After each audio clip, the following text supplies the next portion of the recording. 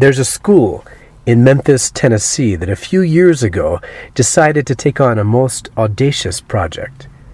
They chose to make the development of leadership skills and abilities as central to school life as any of the other elements that had been at the heart of the school for over a century.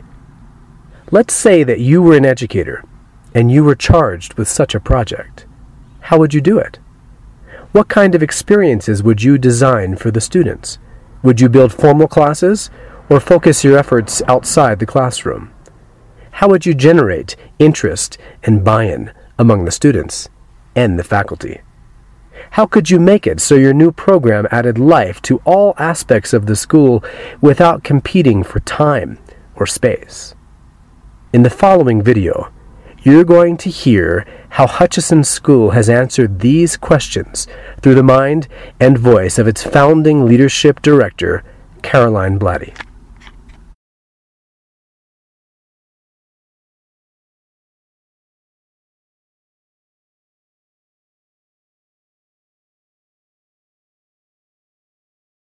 So, Caroline, thanks so much for having a conversation about how you and how Hutchinson builds leadership. And let's just start by you saying, what exactly is Hutchinson Leads? Sure. So Hutchinson Leads is a formal leadership program for our students at Hutchinson. We're an all-girls school, K through 12, and the program will eventually reach the entire school, but right now it's currently in the upper school and the middle school, and it's a combination of both programs, elements involving seminars, speakers, program opportunities for students, and then it's also a program that we built internally to help change our culture and inspire leadership among our students and also among our faculty members, and to create a culture that we believe will be transformative around the area of leadership development for girls. That's great. How long have you been doing this? This is our third year. 2 years ago, we began with a pilot year, and then last year was the first full year, and this is our second year. So technically 3 years, but the first year was a pilot year. How serious a part of the program is Hutchinson Leads in terms of the whole school program? Yeah, well, I think it's one of the most exciting things is that 3 years ago, we had conversations about the fact that we do obviously offer leadership opportunities at our school. I mean, any great independent school is going to have opportunities on sports fields, in the theater, in student council, but we hadn't really been thoughtful or intentional about what it would mean overall or how we would assess the effectiveness of leadership or what it would look like if we actually provided intentional programs that we knew were tied to leadership attributes, traits, and skills. So 3 years into it now, we can really say that there has been a change in our culture, that the girls have responded so well to the program offerings, that they've grown quite a lot in terms of self-awareness, and also their assessment of where they are as leaders in the community here and what it's going to mean when they step forward into college and beyond. It's a big thing to talk about a change in culture, particularly in 2 years, so that's amazing. Yeah. Can you relay any incidents, anecdotes, which sort of show you that things are changing with your culture? Mm-hmm. Sure. So I think what's interesting about leadership programming is that initially when you begin, it can feel overwhelming. It can feel like this huge thing that is very much tied to theory. And I think sometimes as educators, we may not be certain about how to formally implement it in terms of a curriculum or in terms of our programming. So I think one of the greatest differences we can see is the shift from leadership being something that's kind of out there or in theory, and we can kind of see how we're doing it, to actually being able to see the results in our students. We now have a number of students who've gone through the program that we have stories that we can tell about those students. And I think, we do know that when we work with students that we're working with these vibrant lives that have so much to offer us. And so these real-time stories that capture what a particular student did in a transplant surgery internship, or what a particular student did in a sustainable leadership program in the community. Those kinds of things are really compelling because they give the real-time attributes, life. And I think that inspires our community. I want to follow up on both those things. So first, you talked about a surgical theater. In the past, I believe I've heard you talk about something that happens in theater. Can you share one of those stories with us? So our fellowship program offers students an opportunity to build on internship placement. So say they're with an architect or a surgeon, they then double their hours and then design also an original project. So one of our students who's really strong in both science and creative writing, did a placement, or actually multiple placements with surgeons over the course of a summer, saw everything from an amputation to minor surgery, stomached all of it. And throughout the experience, though, felt it so compelling that she was also working on a creative writing memoir that was going to be in conjunction with her time in surgery. So that was a blend of both her passions for science and her passions for writing. And then she also worked throughout that time looking closely at a book called The Body of Work by Dr. Christine Montross, and that was helpful for her modeling her own original memoir called The Art of Repair, and she did a community reading at the close of that production of that memoir. So there was great learning for us to see a student who's passionate in two areas, in science and in the arts, to come together, and for that to be something original to the student that she was able to move forward with, and is very certain that she wants to go on to medical school, but does not want to give up on this passion that she has for writing. And then the second piece of it is projects can also be proposed at the 10th grade level in terms of connecting with nonprofits. So in the 12th grade, the projects may come out of their work with professionals, doctors, lawyers, surgeons, etc. In the 10th grade year, they propose original sustainable projects that have to do with partnering with the community. And one of our students a year ago came to me with a real interest in theater. She's someone who's done theater her entire life, song, dance, the whole bit. She's phenomenal. And just said, I want to do something with some of my passions in this area. What could I do to help the community? And out of that conversation came a 4-week program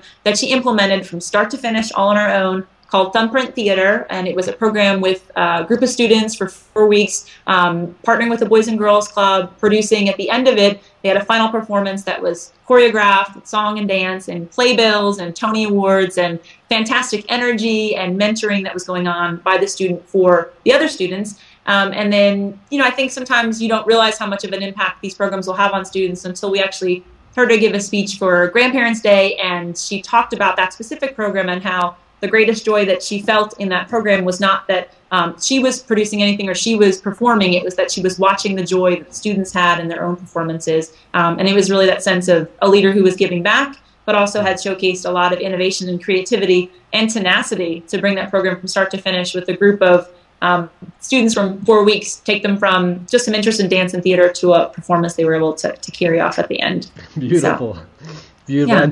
Yeah. And the surgery internship, it's not as if a student can go in and assist in a surgery. So right, no problem. What was the nature of the student's work, other than reading the memoir and writing about her own experiences? Yeah, so she actually was, she was scrubbed into every single surgery. So she was about a foot away from most surgeries. And no, they can't perform surgery, but I definitely have students tell me that the doctors let them get pretty darn close to the surgery itself. So they're hands-on in terms of being right there in the moment. And a lot of conversations too with debriefing with the surgeons afterwards in terms of what they've seen and then beforehand. And then opportunities too in that respect. I had a student this past summer who was working with a vascular surgeon who basically he had her do, I think it was 100 different knots. He was teaching her how to suture wounds, doing the same kind of exercise he himself would have done at the beginning of medical school, just how does you tie a knot and how the knot tying would actually tie into physically suturing up a patient in the end. And just students have gotten pretty close to seeing things. They've been directed exactly to where the tumor is that they're looking at, or in a double mastectomy, they're there in the room watching from start to finish. During cesarean sections, they're seeing the patient being sewn up again. So, yeah. And that'll test their mettle. And in these cases, do they still want to go to medical school? Yeah. I can't. There hasn't been one girl who hasn't wanted to become a doctor or become a nurse. What happens at 11th, 10th, 9th? And 12th, yeah. So the fellowships are the original projects that come out of the internship experiences in professions. They can be in nonprofits, so that's one aspect of the oldest part of the program. What I outlined with the student with theater production actually is in our nonprofit sector, which is in the 10th grade, and that's called Leadership Locally. So that's where students are looking for opportunities to partner with the community in terms of nonprofit work. And so that was her particular project. So there are original projects going on at the 10th grade level that have to do with nonprofit work, and then in 12th grade you can still connect to a nonprofit, but it may also be with a business, with a surgeon, with a photographer, that kind of thing, so professional placements. But the program overall starts in the 9th grade with a piece on self-reflection, self-awareness, which is extremely fitting, as you would know, for 9th graders, particularly girls. And so there are seminars that I get to teach, which I love teaching, and there were 75 girls last year, and I get to meet with all of them and work on scenarios having to do with conflict resolution, communication skills, a leadership inventory, a piece on self-reflection, defining leadership, and then some goal setting. So by the time they leave the seminars with me, they've set some particular goals at Hutchinson and then kind of beyond. And it's also a way for me to connect to them and explain the program and provide them with examples for how they can get involved as they go through the program. Then the 10th grade year is called Leadership Locally, and that's where students design these original projects that impact the community, and they partner with nonprofits. And they're also supposed to be sustainable projects that they take all the way through their 12th grade year and pass back to students. There's a lot of learning about mentoring others by the time they get to 12th grade. And then the other piece is the speaker series, and this is, in the first instance, a place where I was able to connect with everyone from individuals in the mayor's office to leaders in nonprofits to CEOs of companies. But in the subsequent years, I've actually turned that back over to the students to provide, I think, the greatest learning and leadership curve for them. So I work with that grade now to establish the short list of speakers, work with the class to decide who we're inviting, who's working on the thank yous, who's doing the introductions, who's researching the speaker, and all those pieces are part of that 10th grade year so that the community of Memphis is something that becomes a lot more real to these students. Just because sometimes, obviously, in 10th grade and high school, you're busy, got a lot going on, and we want them to really be more outward looking, obviously, to the community. So that's I just have to pause you to highlight something, which is that phrase you used, turn it over to the students. I love that you've done that so quickly for your 10th graders. Right, and I think any of us would say that sometimes, there's so much to learn in that process. Things might take a little bit longer. There might be little challenges along the way, but they're the best moments. They're like when you're teaching a class and you realize in part of doing things differently or going on in a more original way that you're learning, and there's so much growth there, even if there are some challenges too. So we've really enjoyed working with the students to partner in that process. So they're not just receiving the speakers coming into their class meetings or in a lecture hall. They've been part of the process of choosing and selecting and deciding who's coming in. And I think that's more meaningful for the students too. And it also helps for things like learning how to build consensus and how to collaborate and how to make decisions and how to resolve conflict in case one group would prefer a different speaker at a different time and having to resolve it. And then the 11th grade year moves from leadership locally to leadership globally. So last year we started a global ambassadors program, which has been really, really successful here. And it culminated with our first global service trip to Peru to work with the Women's Weaving Cooperative this past summer. Wow. But the program every month has speakers, films, discussion topics, and we took the first year and looked at the developmental continuum of women. So we started with prenatal health care all the way out to beginning to talk about microfinancing and entrepreneurial activities for women in developing countries. So that arc is still something we're going to work on again this year because you can imagine there are lots of topics and things to look at, but we're growing the speakers that we have coming into our campus, and the students themselves are increasingly taking over responsibility with that group. In the first year, I was kind of running the program. This year, we'll have a board of students in charge of the programming who will meet with me behind the scenes to help make some of those choices again. So again, that we're investing back some of those choices to the students, that it becomes their program. So we're super excited about that. Then there's also a philanthropic literacy program that students can apply to be in going into that senior year. And that's a process where they read over 11 pages of grants last year.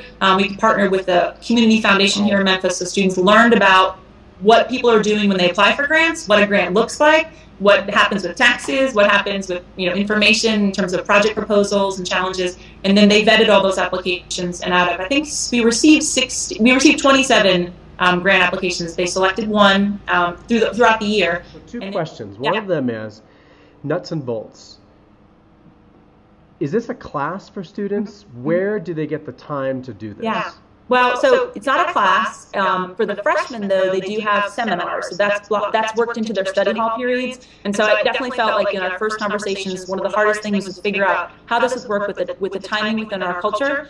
We didn't want it to seem like something additional or tacked on at the end of the day. We also didn't want to run it as a class. We wanted it to be woven through the community in a way that we felt was meaningful. And the best way to do it was to offer all of these opportunities to all students. So students can take part in every aspect of the program. Yes, some of it is application-based, but they can still participate in, I have something called the community leadership initiatives that they can do if they don't get accepted into this more advanced project-based learning for 10th grade.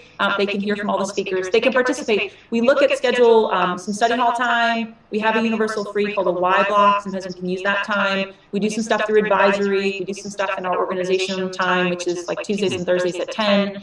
We work with those classes during their class meetings. So I definitely got to know the school calendar very well and spent a lot of time figuring out where I can grow some time. But I think that that's been the most successful piece of it. Is it's not that it's I don't know that a class would take away from the legitimacy of it, but I feel like it gives it this sense that it's part of our culture because it's in so many places, and it can show up in an advisory, and it can show up at a class meeting, it shows up in a community event we're hosting in the gymnasium with the Girls Inc. community members. We have 200 girls here, and our athletic teams are helping with that project. So it's happening in a lot of different places, and I think that makes it feel pervasive. Your 12th grade piece. Yeah.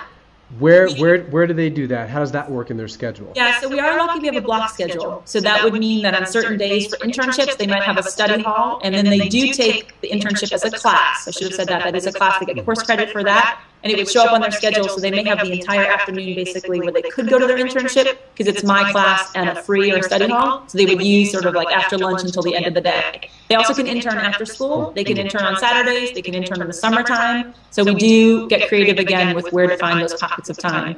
So, yeah.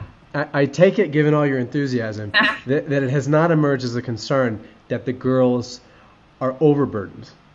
No, not at all.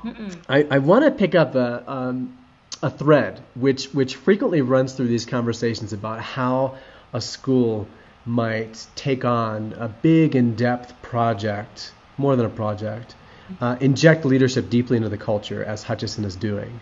Yeah. And one of the things that frequently teachers may report is that their colleagues feel some sort of combination of either attachment to doing things the same way they've done them because it's familiar, because it's worked, because that's where the excellence has laid for years or decades, or in the case of a school like Hutchinson, which is over 100 years old, right? Mm-hmm. A century or more. 100 years old, yeah. 110, 111 by now, yeah.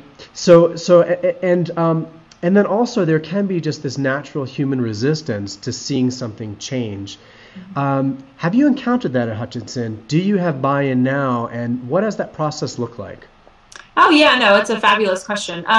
I think initially first there's straight up fear. There's fear that will it work? Like, will it take? I mean, how to do this? How do you change a culture? I mean, it's an overwhelming question, and 3 years ago was daunting to say the least. We didn't have a formal program like this. We had a lot of opportunities. We were working on leadership, but it wasn't intentional, and we weren't going to launch an entire program. So I think one of the first pieces is that I was on a committee that first year. We did a lot of the planning together and brainstorming. So there were a lot of constituents from the kind of stakeholders table at the beginning who then had connections and relationships within their departments or within the community. And also that we did pilot the program in that first year so that we could introduce facets of the program, but not the whole program at once. And then I think you do have to spend a lot of time on your relationships. It's not something that can just be introduced in the culture into the culture without spending time with your department chairs, with your advisors, with your grade level classes, with your students too. Hearing from them. I think it's really important that you listen really well, and as much as you introduce or contribute, that you're also making space through the process of listening and taking a step back and dialoguing and making sure that the pace works for the culture. I think it's also really great to start by first identifying what you do really well, and first begin by maybe expanding the places where there already is momentum. So for instance, with internships and fellowships, although that was a new program, we knew that there was some interest. We just knew from some conversations there was the beginning of interest. And then in seeing what's happening nationally, we're able to kind of talk to our community about how these experiences really help our students, how it would empower them for college, everything from making career choices to choosing between two different majors, to also being an opportunity where there is some kind of capstone project for that last year that the students can really invest in and explore their passions. So I think that's one thing. I think it is about pacing. And it is a lot about listening and negotiating. I also think, I did participate in the Gardner Carney Leadership Institute, and we've had a number of our faculty and administrators go to the program, and it's been tremendously helpful because it's really is a safe space where a number of other individuals come together, much like I was coming in that first year, with the same kinds of fears and anxieties and also great ideas and innovative thinking, but wanting some help and some support. And I think it forms a community for you, which is really helpful, and also identifies within your school a number of people that you can really rely on when you get back to your school because others have gone through the program too. I work with the advisors, so all of the advisors are well aware of what I do, particularly with the freshmen, and all the advisors this year are going to get back all of the files from these students. So the students leave my seminars with a girls, so really brightly colored file with all these cute little words on the front and stuff, but inside are a lot of their assessments and their goal setting and the things that we've talked about, and they'll do like a pre and post assessment All that will travel with them back to their advisory, whereas, in schools is a really great time for advisors to connect with students. So in conversations, they can sit down and open that up together and talk about their goals and talk about classes, but also talk about leadership opportunities. And then I work with the administrative team, work with our upper school division head, I work with our assistant head for program. If I were a teacher who said to you, this sounds great, but I just don't think leadership can be taught in the same way that mathematics or English skills can be taught, what would you say? Oh gosh, I would say automatically, I think that that's a really compelling and interesting point, that it couldn't be taught, but I think that it can be experienced. And I think from experience comes those lessons for our students. So I don't stand in front of students and lecture about what leadership is. I provide them opportunities to experience leadership growth and all of its shadow sides and compelling joys. So students are actually doing programs and activities and internships, and at the background of all of that, I know as an educator, are all of the attributes of leadership that are available to them. And also all of the opportunities to build skills. For instance, I think could come to a consensus that leaders should be able to collaborate with others. They should be able to communicate effectively. They should have, the ability to make ethical choices. They should be, where possible, innovative and creative, and where possible that they're organized and follow things through to the end. So the opportunities give students to figure out kind of where they have their strengths as a leader, because they can't be everything, and not every leader, has every single trait or skill to that ability. But within the grade and with all these program offerings, and as kids are working on teams together, and then they're working on capstone projects, and they're traveling to Peru, they are experiencing the leadership moments that are the most compelling for their leadership development. You're right. I don't think it works well to sit there with a textbook and lecture for 4 hours and teach what leadership is and take notes. I think it's about having opportunities to experience it in the world and find out who you are. If I were to enroll my daughter at Hutchinson, I know that you could guarantee me, because it's a high performing independent school. You could guarantee me. You could say, Ted, your daughter, by the time she graduates as a senior, she's going to be able to read Dickens and the New York Times and be able to understand them and comment thoughtfully about them. She's going to be able to write papers, and even fairly extensive research papers. She's going to be able to perform algebraic equations, and the list goes on. Yeah. Can you say with just as much confidence, Ted, she's actually going to know herself as a leader and be capable of leading?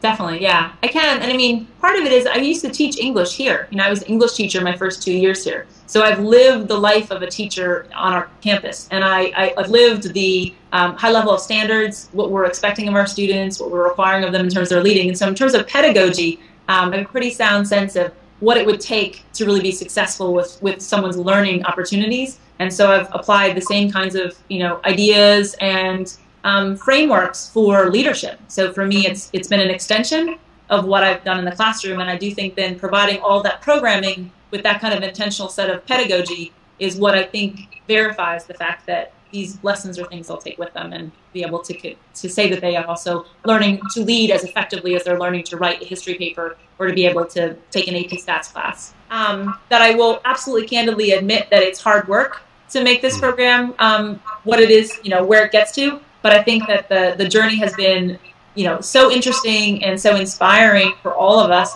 And I think it's so worth it. And I think it's worth it to look at your school culture and see where it is that the teaching of leadership or the experience of leadership can be more intentional in places. I think it impacts all of us in ways that are transformative for our 21st century schools. So. Thank you. I'm intrigued and inspired by what you and your colleagues and your whole school is doing. And thanks so much for spending time talking about your experience. Thank you. You're welcome. All right.